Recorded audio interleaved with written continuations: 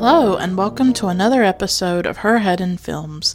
I'm Caitlin, and I'm your host. On this podcast, I share my personal thoughts and feelings about the films that I watch, mainly art house and world cinema. What makes this podcast unique is that I weave together my life experiences with an in-depth discussion of the films that I love. I explore the impact that cinema has on me, and why I connect so deeply to it. As I like to say, my head isn't in the clouds, my head is in films. Obviously, I'm not talking about films today. This is one of my special recap episodes for Sharp Objects. I'm talking about episodes 5 and 6 of the series, the episodes titled Closer and Cherry. And I talk about why this is really becoming one of the best shows of the last few years for me personally. Why I love the show, why I connect so deeply to Camille because of her experiences of grief and trauma and mental illness. I talk about all of that in this episode.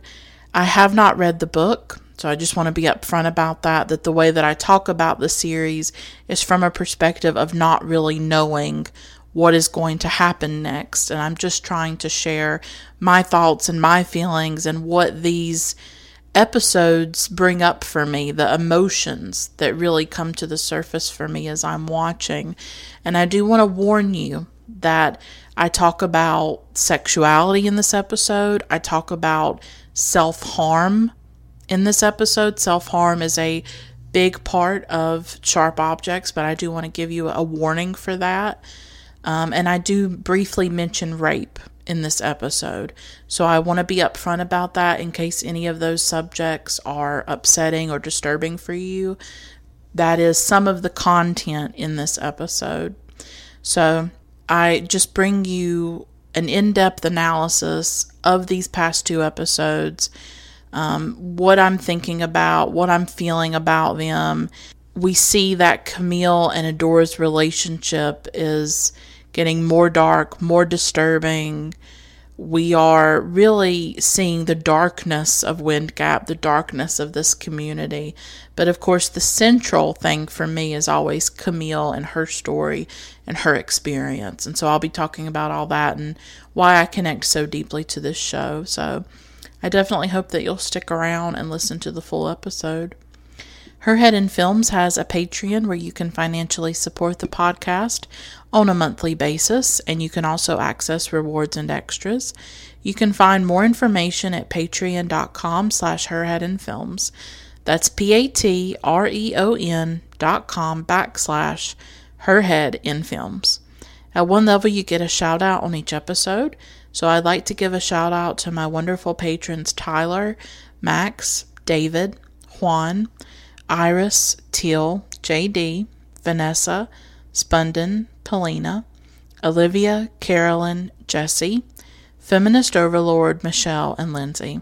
Thank you all for supporting this podcast. Her Head in Films is listener supported, and I intend to keep it that way. If financial support is not an option for you, and I totally understand if it isn't, please consider reviewing the podcast on iTunes and or Stitcher. You can tell your friends and followers about Her Head in Films, or you can just send an encouraging message to me or engage with me positively on social media. Your messages and comments mean a lot to me. I'm on Facebook, Twitter, and Instagram. Just search for Her Head in Films, and you can see all my social media accounts listed in the show notes of each episode. So, let's talk about Sharp Objects.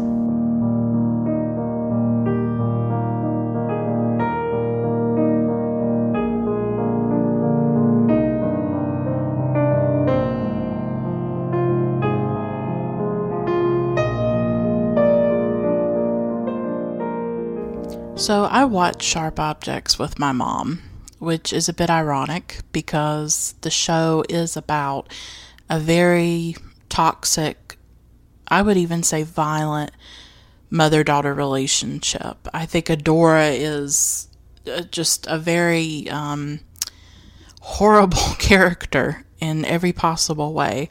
that we've seen so far, and the relationship between Camille and Adora progressively is getting darker and more disturbing, and this show is really not afraid to plumb the depths, right?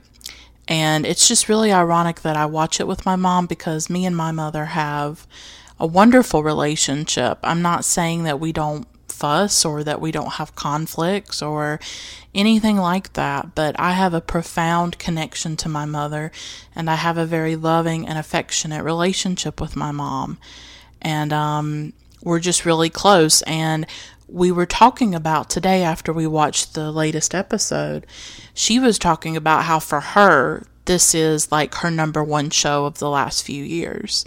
It's up there for her with like Big Little Lies and different shows that we watch together. And something that I love about television is that because it's a much more immersive experience and you're watching episode after episode, it really creates like quality time with whoever you're watching it with. And I'm not saying that films can't function in that way, but I think with a television series, you end up spending more time together. You end up spending more time immersed in this fictitious world. And I just love spending that time with my mom. You know, when I think back on some of my favorite television shows, almost all of them I've watched with her. You know, I've watched Big Little Lies with her, and The Keepers, and Broadchurch, and we really love detective shows that star women like Happy Valley and Prime Suspect and The Fall. And so television for us is really a form of quality time and of just being together and being in one another's company. And so even though this show is very dark and it's about a very violent relationship and toxic relationship between a mother and her daughters, it strangely enough like brings me and my mom together, and it obviously makes me more thankful for the mom that I have, because I know that other people don't always get a really great mom or a really great dad. You know, people have really complicated relationships with their parents, and it's even worse if you have a parent who is abusive or who is absent in your life. And I was lucky enough that I have a really great relationship with my mom, and I had a really great relationship with my dad, who died in 2006. Because of his death, that is what has made us even closer, is that she's really the only person that I have in the world. I'm someone who is very alone in life and very lonely, and that's why I have this podcast.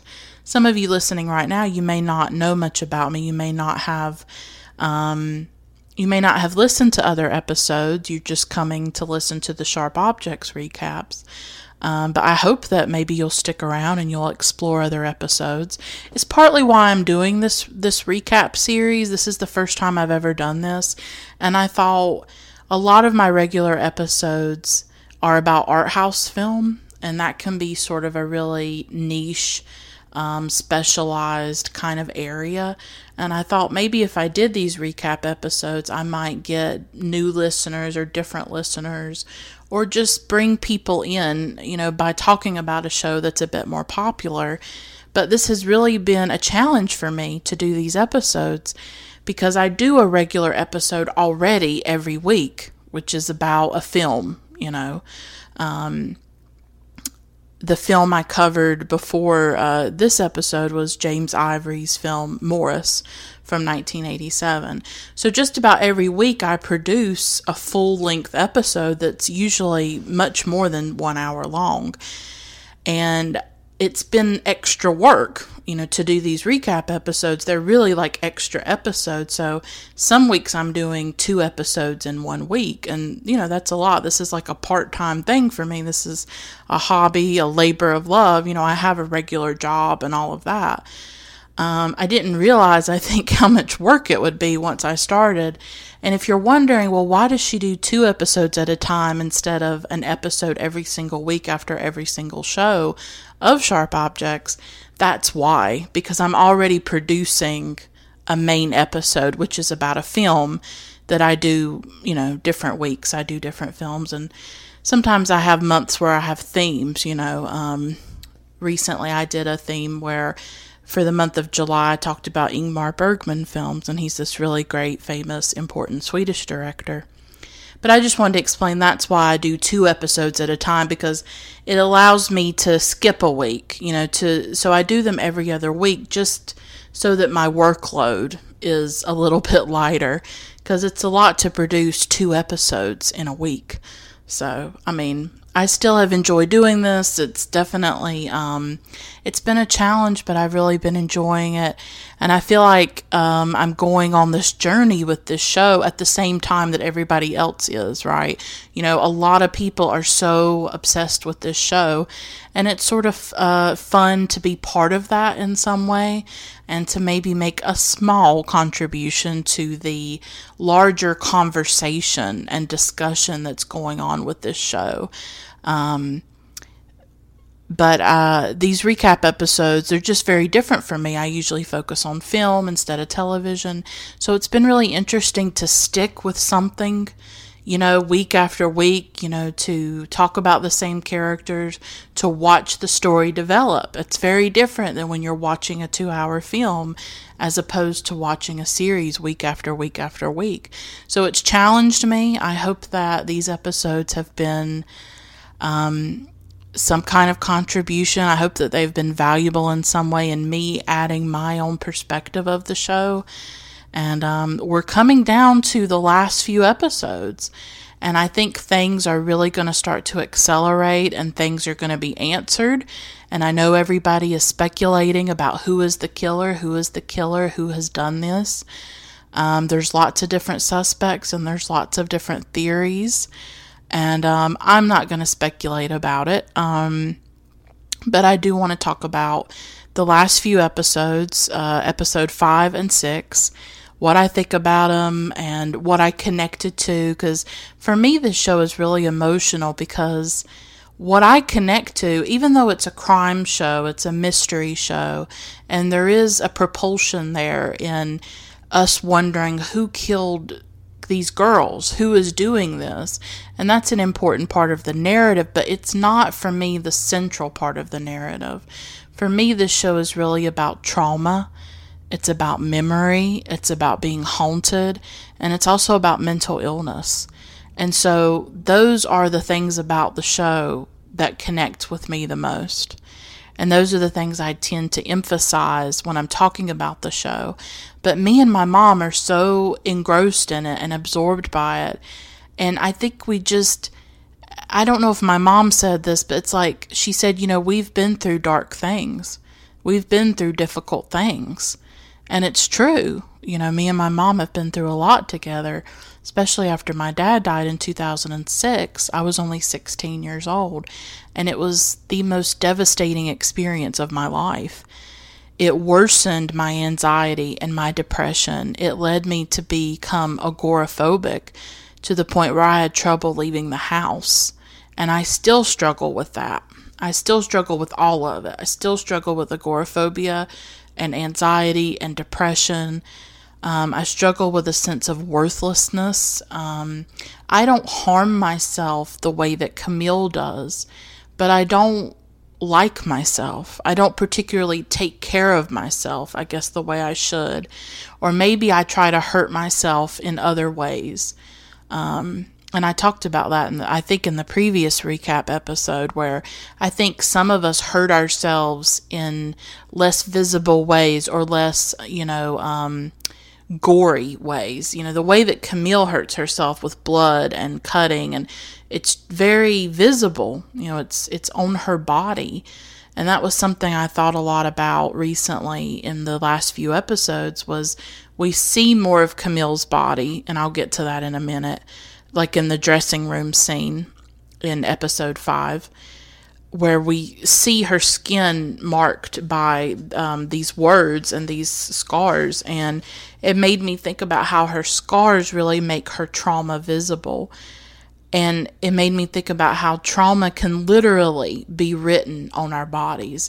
But I believe that trauma lives in our bodies, and that we carry it with us. I carry the grief that I feel from my father's death. I carry the trauma of it because it was catastrophic. And I think that I didn't lose my mind after he died, but I came pretty close. Like, everything changed for me. It was like this switch turned off in my body and in my mind. And I remember when I was told that he was dead, I go back to that moment so many times, too many times, because it was so, that moment in and of itself was so traumatic. To be told that this person that you love and adore is dead. And I'm not religious. I don't believe that there's some other world where I'm going to see him again. This is the end. He is gone. And when I was told that, I feel like I left my body almost. Like I could feel it in my body. Something changed. Something was altered forever. Something was completely shattered. I was shattered. And the rest of my life will be about, how do I continue living with this? How do I bear this? Because this is unbearable. To me, it's unbearable that he's dead. And I don't know if any of you have gone through loss like that, but if you ever encounter it, it is soul shattering, and it is soul destroying, and it is body destroying. My trauma is different from Camille's. You know, we actually don't know Camille's trauma right now. We're getting flashbacks. We're getting, at times, she's young in her cheerleading costume and she's in the woods or things like that. We really don't know what exactly has happened to Camille. But she's also, well, actually, I think we do share a trauma because of the death of Mary and the death of her sister, her younger sister. And throughout these last 2 episodes, people have talked about how after Marion died, Camille lost herself, that something happened to Camille after Marion died. And so I do think, in a way, this film is looking at grief. I don't think grief is Camille's primary trauma, but I think it's one of them. I think that losing her sister was, as it was for me losing my father, it was profoundly traumatic. And the way the film works with memory is very interesting too. I don't know if I'm using the correct technical language, because I'm not really good with that when it comes to films or television shows. But what I would call it is montage, is where there's these very quick cuts when she's in her mind, and when the memories flash in her mind, whether it's, you know, of Marion, or whether it's of her in the woods, and just different things from her childhood. It's these quick cuts, and one after the other. I don't know if montage is the correct word for it, but it's like all of these things flash across the screen like memories, like they would be inside of Camille's mind. And I remember after the latest episode, I watched it, I don't know, I think I watched it like yesterday or whatever. My memory's terrible. But I went outside. I took my dog outside, for him to run around and use the bathroom and all of that. And I looked down at the sidewalk on the stones and all of that in my backyard. And I saw this trail of ants that were teeming on the ground. And I thought in that moment of my father's funeral. I was immediately pulled back in time, the way Camille so often is in this series. And I was thinking about my father's funeral and about how I was sitting in the chair, and we were at the cemetery, and they had put down this green carpet and these chairs and then this tent over us.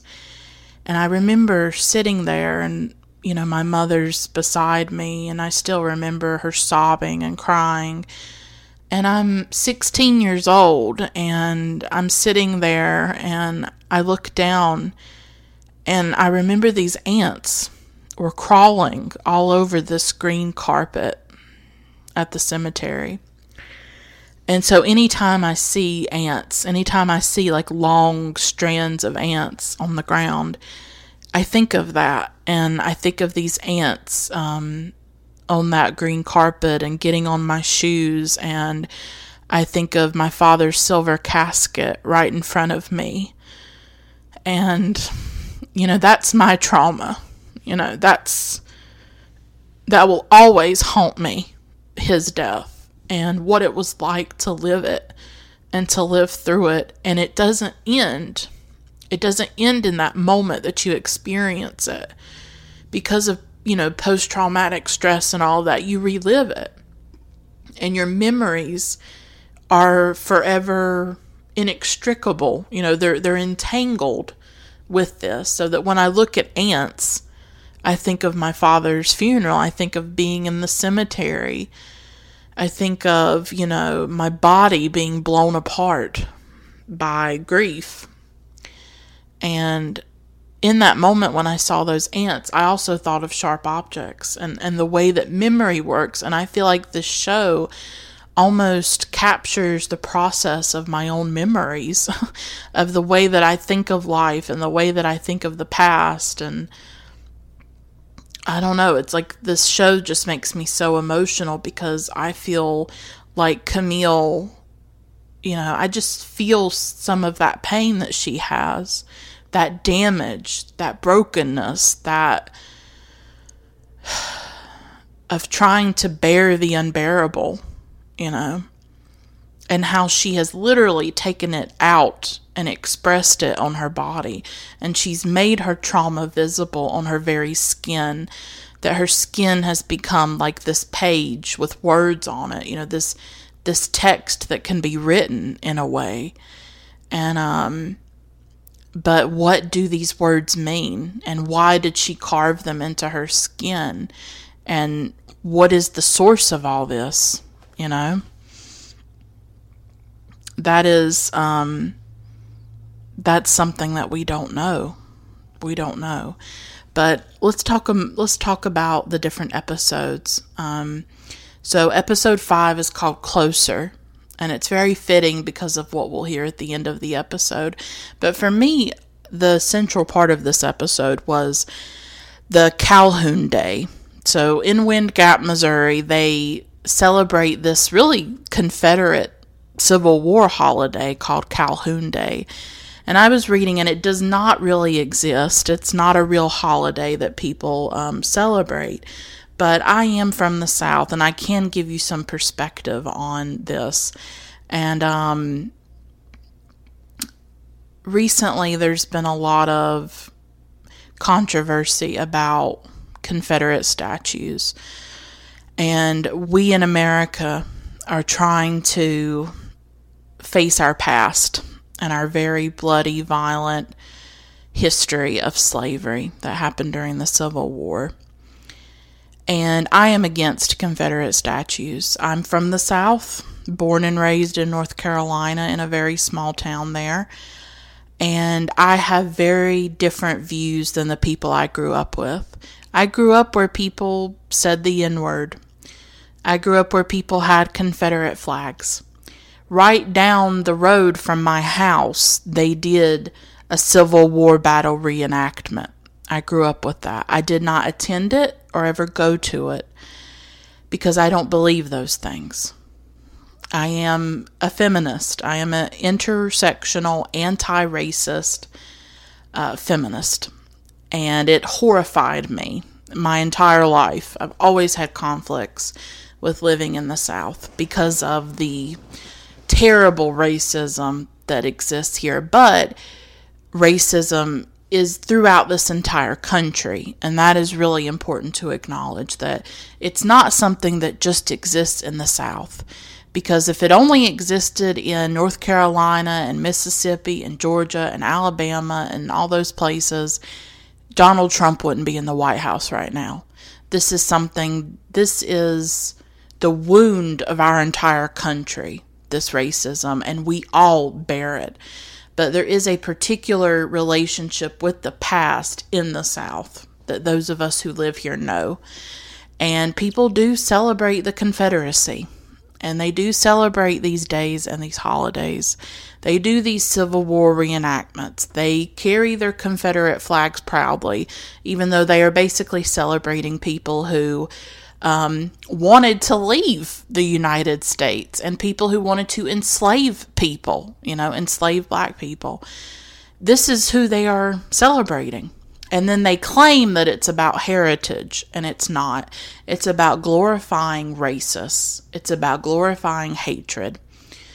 I believe the Confederate statues should be torn down. Or if they're not torn down, if it's not possible to tear them down, because these different municipalities and cities have these rules and stuff, at least provide context about the statues and about who these people were and what they believed. Had nothing to do with states' rights. It had to do with racism and the protection of slavery. So this Calhoun Day in Sharp Objects is deeply disturbing. This is a view of this small town that is troubling. That they come out and they celebrate the Confederacy, really, and Amma is in a play where she plays this woman and all that. I really don't want to get into the play and all of that. That's not what I'm interested in talking about. But I think that this Calhoun Day is important. It speaks to the town, I think. But what I think is important about this Calhoun Day is that it is held in Adora's backyard. It's on Adora's property. And she obviously takes part in it. So I think it also speaks to the racism in the area. She has a black maid. They are there celebrating Calhoun Day and celebrating this Confederate holiday thing. So I just think it speaks a bit to the darkness of this town. And the darkness that is often hiding under these places that, I don't know, the South gets this reputation as like a polite place where people are nice and civil and things like that. And just because someone's polite and says please and thank you and ma'am doesn't mean that they can't be racist. And it doesn't mean that there's not issues going on under the surface there. There's this idea that, racism doesn't exist anymore. People are nice to each other. Yeah, I guess racists can say please and thank you. That doesn't mean that they're not racist, right? And it doesn't mean that there isn't a problem of racism. And also, we have to get beyond this idea that racism is just burning a cross on someone's lawn, or that it's interpersonal all the time, that it's someone saying the N-word to a black person.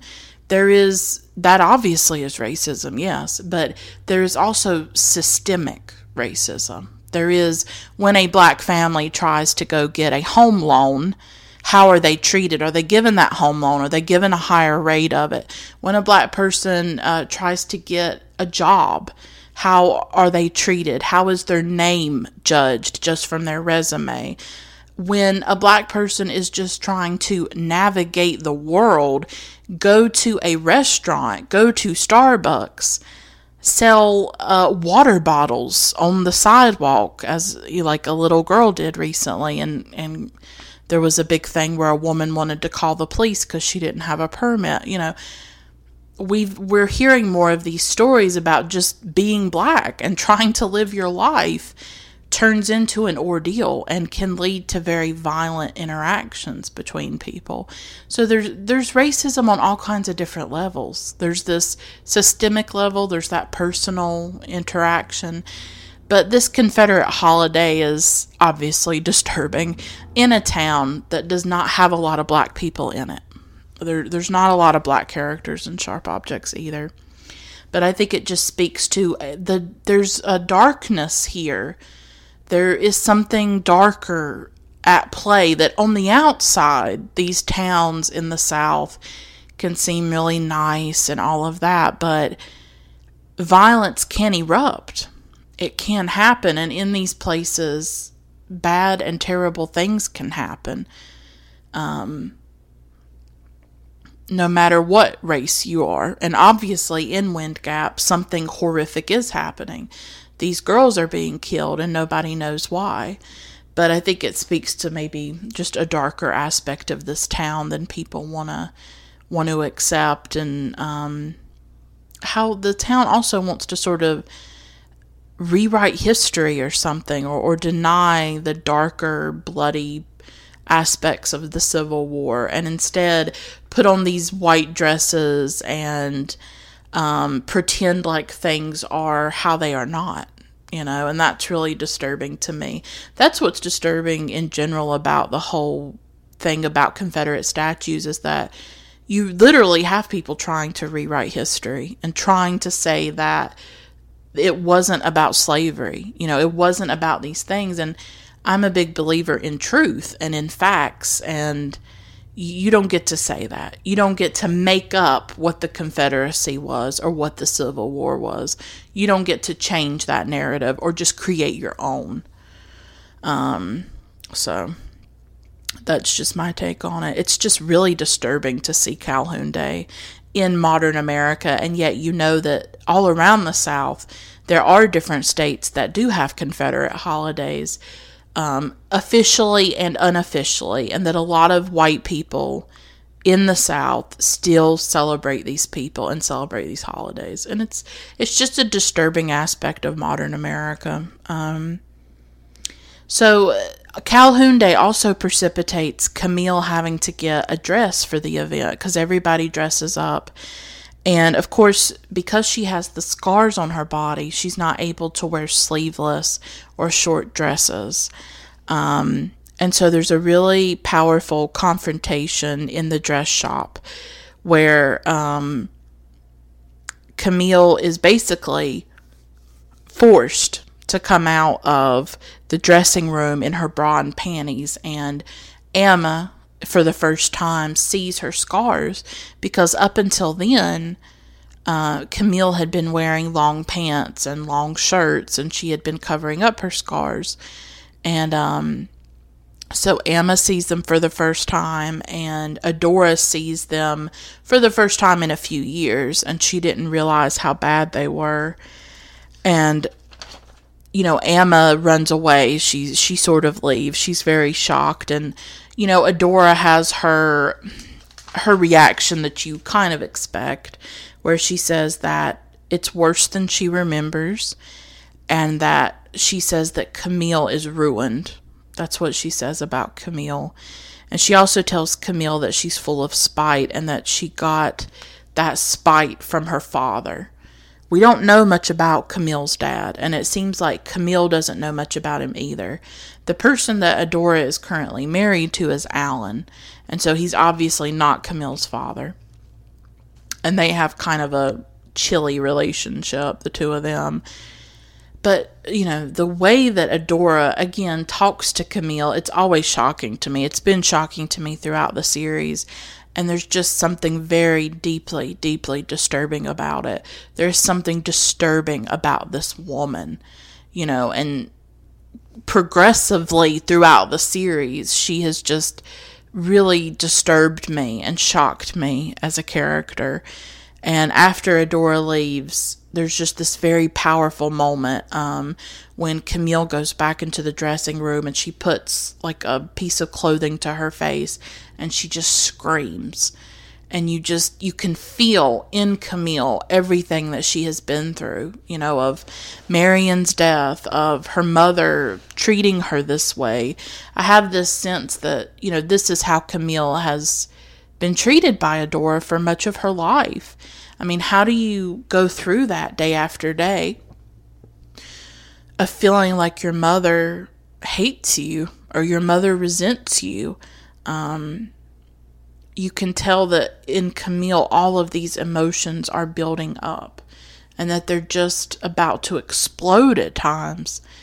And, maybe in the past how she dealt with those explosions was to cut herself, and harm herself because, and different characters throughout the series have said about Camille that she's delicate, that she's fragile, that she has really just been shattered by Marion's death. And that is something that I really relate to personally. I feel like a very sensitive, soft, emotional person, and I have a hard time dealing with life. I have a hard time coping with a lot of the things that I've been through, and I don't cut myself or anything like that, but I just struggle so much.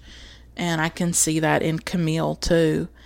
And Camille, after that incident, wants to leave. Like, she wants to just stop doing the story. Emma asks her to stay, and then she talks to her boss, the editor-in-chief of the paper, who sent her in the first place to go and cover this story. And she says that when she's at home, she always feels like she's a bad person. And he tells her that she's a good person, and that sort of placates her, and she does decide to stay, but she's ready to give it up, to leave. You can tell that she's going back into such a toxic environment with Adora, and it's really taking a toll on her. She eventually does get a long white dress from Emma. It's sort of, I guess, something that Emma gives her. And at the Calhoun Day, Emma is in a play. While she's in the play, Bob Nash, who is the father of the first murder victim, Anne Nash, goes and attacks John Keene, who is the brother of Natalie Keene, and Natalie's the second murder victim. A lot of people in the town think that John Keene murdered her. I'm just going to say now, I really don't think either of these men have anything to do with these murders. I don't get that sense at all. I don't get a sense of their involvement in it. And so Bob Nash goes and attacks him because everybody thinks that it's Natalie's brother for some reason. A lot of suspicion has fallen on him. A lot of town gossip is about him. And so as that altercation is taking place, Emma runs away. I guess she's scared or whatever, and she runs into the woods, and Camille goes after her in the woods and finds her in the shed. And this shed has recurred throughout the series, this shed where there's these pornographic pictures in them, and where Natalie and Anne used to spend time, and Camille herself had gone to when she was a kid. So the shed really recurs, and it's this really disturbing place, and that's where Emma is. And Camille goes and gets her and brings her home. And the last scene of this episode is of Camille and Adora sitting out on the porch talking. And I think Adora or something tells Camille not to get close to Detective Richard Willis, and he's played by Chris Messina. And Camille says not to worry because she can't get close to anybody, and that she won't get close to Detective Willis. And Adora tells her that she got that from her father, that her father was cold and he wasn't able to get close to people. And obviously this is where the title comes from, of Closer, that inability to get closer to people. And I relate to that too about Camille, is this distance she has. She has it in the town itself. She's very distant from the people who live there. She doesn't engage with them much, except to try to write her story and to get information out of the townspeople. But she's at a remove. She's on the outside. She's an outsider, and to them, she's an outsider too. She's left. She's one of the few who have left the town, and she's become a journalist in the big city, right? And so some of them look at her and are jealous of her. Some of them are in awe of her, like, ooh, look, she got out. Some probably think that she thinks she's better than all of them. So Camille is this very complicated character in that way, in how other people view her, because she did leave Wind Gap, but now she's coming back, and she's going to write about the dark side of Wind Gap, the dark side that the town maybe doesn't want other people to know about, or doesn't want to face or accept. And in this scene, it's very heartbreaking, but Adora just point blank says to Camille that she never loved her. And this took the wind out of me. And this is one of the last scenes. It's not the very last scene. I was wrong about that. This took the wind out of me. Like, I know in this show, the more shocking parts are like the blood and seeing Natalie with her teeth pulled out and things like that, or seeing the scars on Camille's body, or seeing her, cutting herself after Alice died with the screw in her arm. But for me, the shocking parts, the parts that shake me and that haunt me and that almost take the breath out of me, are these moments between Camille and Adora when this mother says to her child, "I never loved you." And, Camille really must have felt that from the time that she was a child. She must have felt that sense of not being loved, of being unlovable. And I understand that too. I was loved by my parents. I was loved by my mother and father. But my extended family, I didn't have a really good relationship with them. And I've said it in other episodes, I did not feel loved by my family beyond my mother and father. So I understand that sense of not being loved or being unlovable. Obviously, I don't know it through a parent. And I know that has to be even more devastating, because when you're a child, these are the primary people in your life. They're supposed to give you that love and support. So I can only imagine what kind of damage that did to Camille. And I think when Adora said that, I just thought, this woman is dangerous. This woman is... There's something wrong here. Something seriously, deeply wrong, that you can look at your child and say, "I never loved you." And so after this scene, Camille goes to Detective Willis, and we finally get our sex scene that me and my mom were waiting for. We're sick. We were like, as soon as we saw Messina, we were like, we better get a nice love scene between him and Amy Adams. Because Chris Messina, he just gets better with age. I mean, like, seriously, he is gorgeous. He is so gorgeous. I love Chris Messina. And so the two of them have sex. And this is sort of, a release for Camille and something that obviously makes her feel good after such an intense experience with her mother. Like, it took the breath out of me. Like, scenes like that make me really thankful to have the mom that I do have, because I know not everybody gets that. I know some people have really terrible relationships with their parents or with their moms. So, episode 6 is called Cherry, and I really loved the way that this episode opened with Chris Messina naked in bed. I was wanting to see more of Messina. And we got to see him. We got to see his butt, and that was nice. I do really love how in this show the man is nude while the woman is fully clothed. That's nice. That's something a little bit different, right? Camille is almost always clothed for obvious reasons. So it's nice to see a man's body a little bit, right? So I did like that opening scene. And there is like a development in the story in this episode, because Anne's bicycle is found in the pond at the hog slaughtering place that Adora owns. I think it's where her wealth comes from, is this hog slaughtering business. And so Anne's bicycle is found, and it's considered like a clue. Honestly, the show is kind of slow in terms of solving the case. There's not many clues. There's not much information about who could have killed these girls. Again, it's a show about Camille. It's about Camille, Adora, and Amma. And obviously, we're going to figure out eventually how they are connected to these girls and to the murder of these girls, because we've started to learn that, Anne and Natalie knew Emma, that Adora knew these girls as well.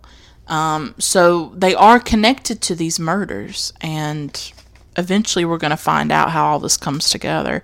The show, to me, feels like this puzzle, and we don't always know what pieces fit together. We don't know how the pieces are going to fit together. And I wouldn't say that I'm obsessed with putting those pieces together personally. I'm not sitting here thinking, oh, who did this murder? Who did this? I don't know. To me, it's much more just about learning about Camille's story and looking at her experiences and how she deals with coming back to Wind Gap. And Alan and Camille have sort of a chilly conversation where Alan, Adora's husband, is starting to worry about the effect that Camille is having. And Adora is getting upset about things. And Alan is a very strange character. He's very removed from everything. He listens to old music a lot. And he wears these, he wears very proper clothing, and he always has like a jacket draped over his shoulders. He's very preppy in the way that he dresses. He's almost, him and Adora both dress and act like they're in another time, and I think this sort of connects to Calhoun Day too, is that these are people almost frozen in time. They're like frozen in the 1950s, frozen decades ago. And they're not really in the present, But he is very removed from things. But he's not against going to Camille and saying, you're going to have to leave if you keep upsetting Adora. But he also reveals to Camille that Adora's own mother used to come into her room at night and pinch her. That Adora's own mother inflicted pain and was a hurtful person. And so I guess this is supposed to be a clue possibly to why Adora is the way that she is that perhaps there was some abuse in her life when she was growing up.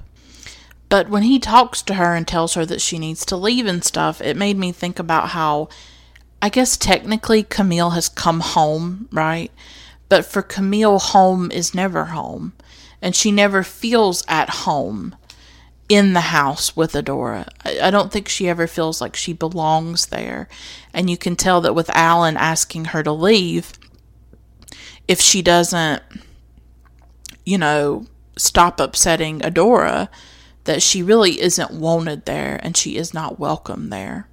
Because that's part of what home is. It's the place where you belong. It's the place where you feel welcome. And she doesn't have that. A big part of this episode is the party that Camille goes to with Emma. And so the two of them go to this party and Emma is with her friends.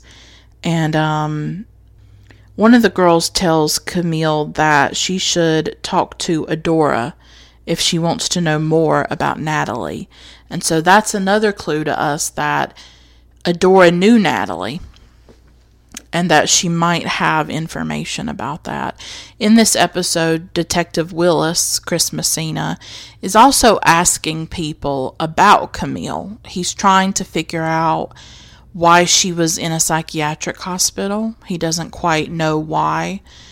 At the Calhoun Day thing, he had actually gone and Adora had talked to him a little bit and said that Camille is like a rare rose, but not without its thorns or something like that. And she was talking about how Camille is delicate and things like that.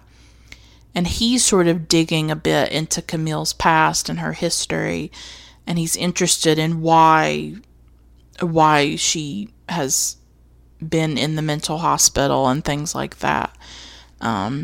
So he wants to know more about Camille, just like we as viewers want to know more about Camille, because a lot of her past is still very mysterious and is really only being revealed to us through these flashbacks, these montages, these quick cuts of memories moments in her life.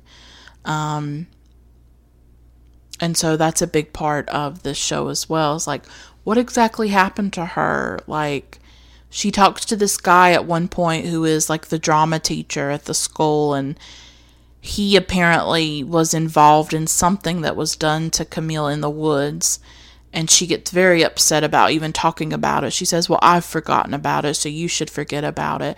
And it's tied to those memories where she's in the cheerleading costume and she's in the woods as a teenager and he's there. And we know that he has probably done something to her, that something happened in the woods to her, and we don't exactly know. We have our guesses, that she was most likely probably raped, but we don't know for sure.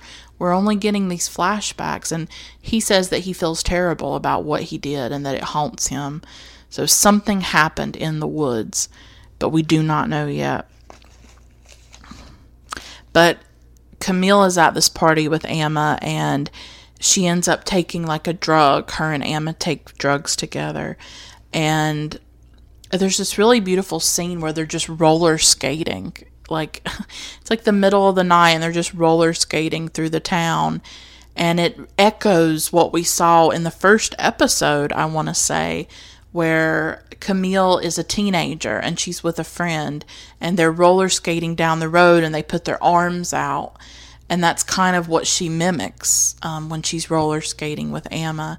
And again, it's like, it's a reminder that the past is present in so many ways, that in our lives, things recur and things come up from our past. Like I talked about earlier with the ants, seeing the ants, and I'm transported to that moment at the cemetery. And it's often the same with Camille, that when she sees things, they trigger these flashbacks, they trigger these memories and the emotions that are connected to those memories and those flashbacks. Because I don't think you can ever turn that off. I don't know how you do. Because when I saw those ants, I immediately was sort of flooded with the emotions that I felt on that day in 2006, 12 years ago now. And, Camille lost Marion when she was a teenager too. So I think that's why I feel such a deep connection to Camille, or I feel such a deep connection to the show, is because I know what it's like to lose somebody as a teenager. And I know what that can do to you. And I get a little frustrated when people talk about kids, and they talk about how resilient children are.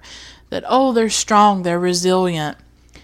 Maybe they are, but I think when you're a kid, I think maybe you are more resilient. Maybe you are stronger. I don't know. But I think I don't know how to explain it. I think there are things that happen to us in our childhoods that, and maybe I talked about this in another episode. I feel like I'm repeating myself, but whatever. That these things, it's like they go dormant,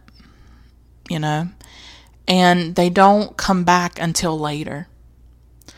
So maybe something traumatic happens when you're a kid or a teenager, and you just sort of press it down. You press that pain down. You get through it. You survive it. But later on, it surfaces. Later on, it becomes harder to deal with it, and it does haunt you. So in that way, I don't know if we're more resilient. I don't know if children are resilient. I think we can be very damaged when we're children or when we are teenagers, and that can stay with us and follow us the rest of our lives. And I feel like that's what happened to me. I feel like a mess. I feel so broken and so shattered inside, and I don't know how to cope with it, and I don't know what to do about it. And I really almost envy other people who are not as broken as I am, who lose somebody and don't fall apart. There are plenty of people who have lost a parent when they're a teenager. There are plenty of people who have gone through these experiences, or the experiences that Camille went through even, and they don't end up like this. They don't carve on their bodies. They don't cut themselves and hurt themselves. for me, it's like they don't become agoraphobic, and have panic attacks and have terrible depressive episodes. They're able to go through it and to live and to keep living and survive and to be okay. And so there's this whole other level of shame that comes with it. That, God, I can't be like other people. I can't go through this and be okay. I can't get myself together. I'm always a mess. I'm always hurting.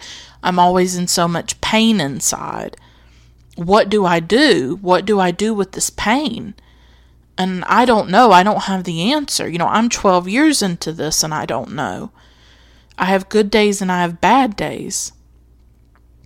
There's so much under the surface of Camille. There's so much hurt and pain that so many of us carry with us and live with. And a lot of people in this town have hurt and have pain.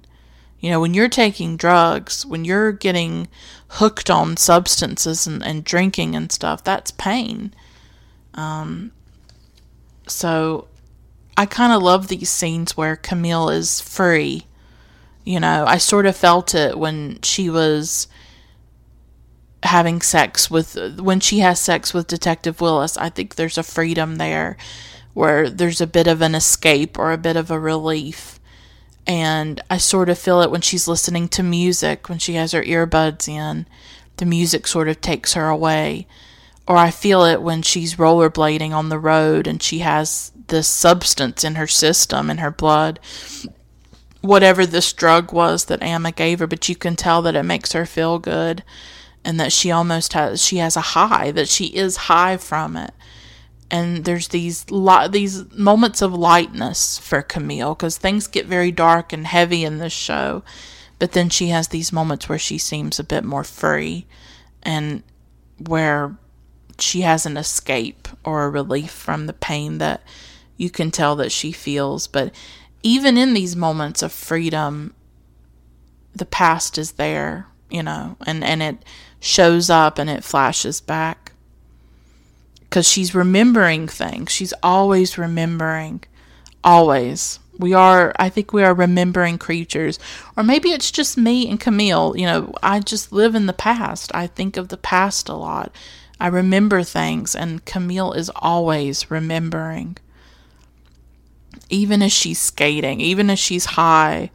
And I love the moment when Amma and Camille join hands and they're going around in a circle. This is when they've gotten home and they're like laid out on the lawn because they're high, and they're just going round and round and round. And it's like something that you would have done when you were like a little girl, right? When you were a little kid. And Amma is desperate to get out of Wind Gap, and she talks about it. Before they started to go round and round, she talked about how she's so bored, that there's nothing to do in this town, that she wants to get out of it, that the girls don't like her. And when she's going round and round with Camille and they're doing that, she asks Camille to take her back with her to the city.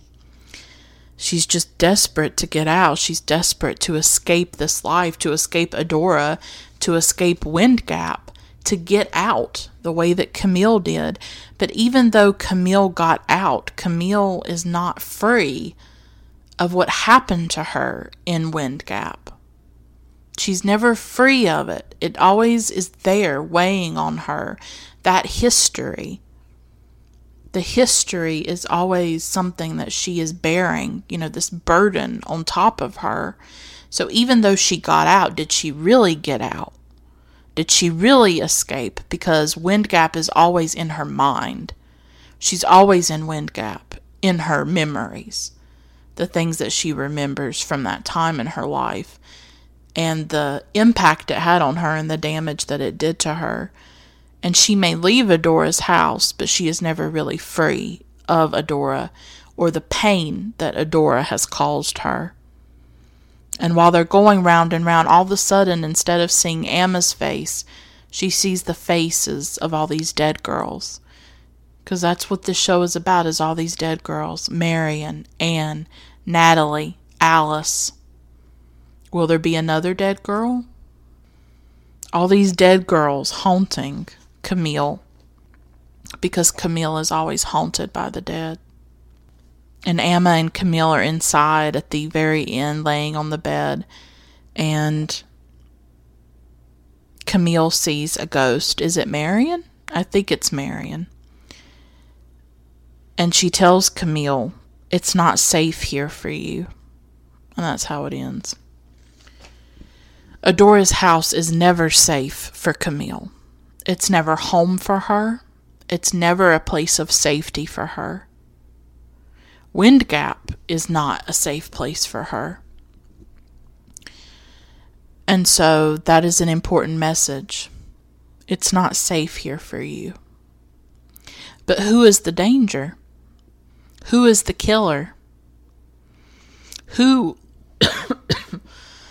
is the person or the people that Camille should fear?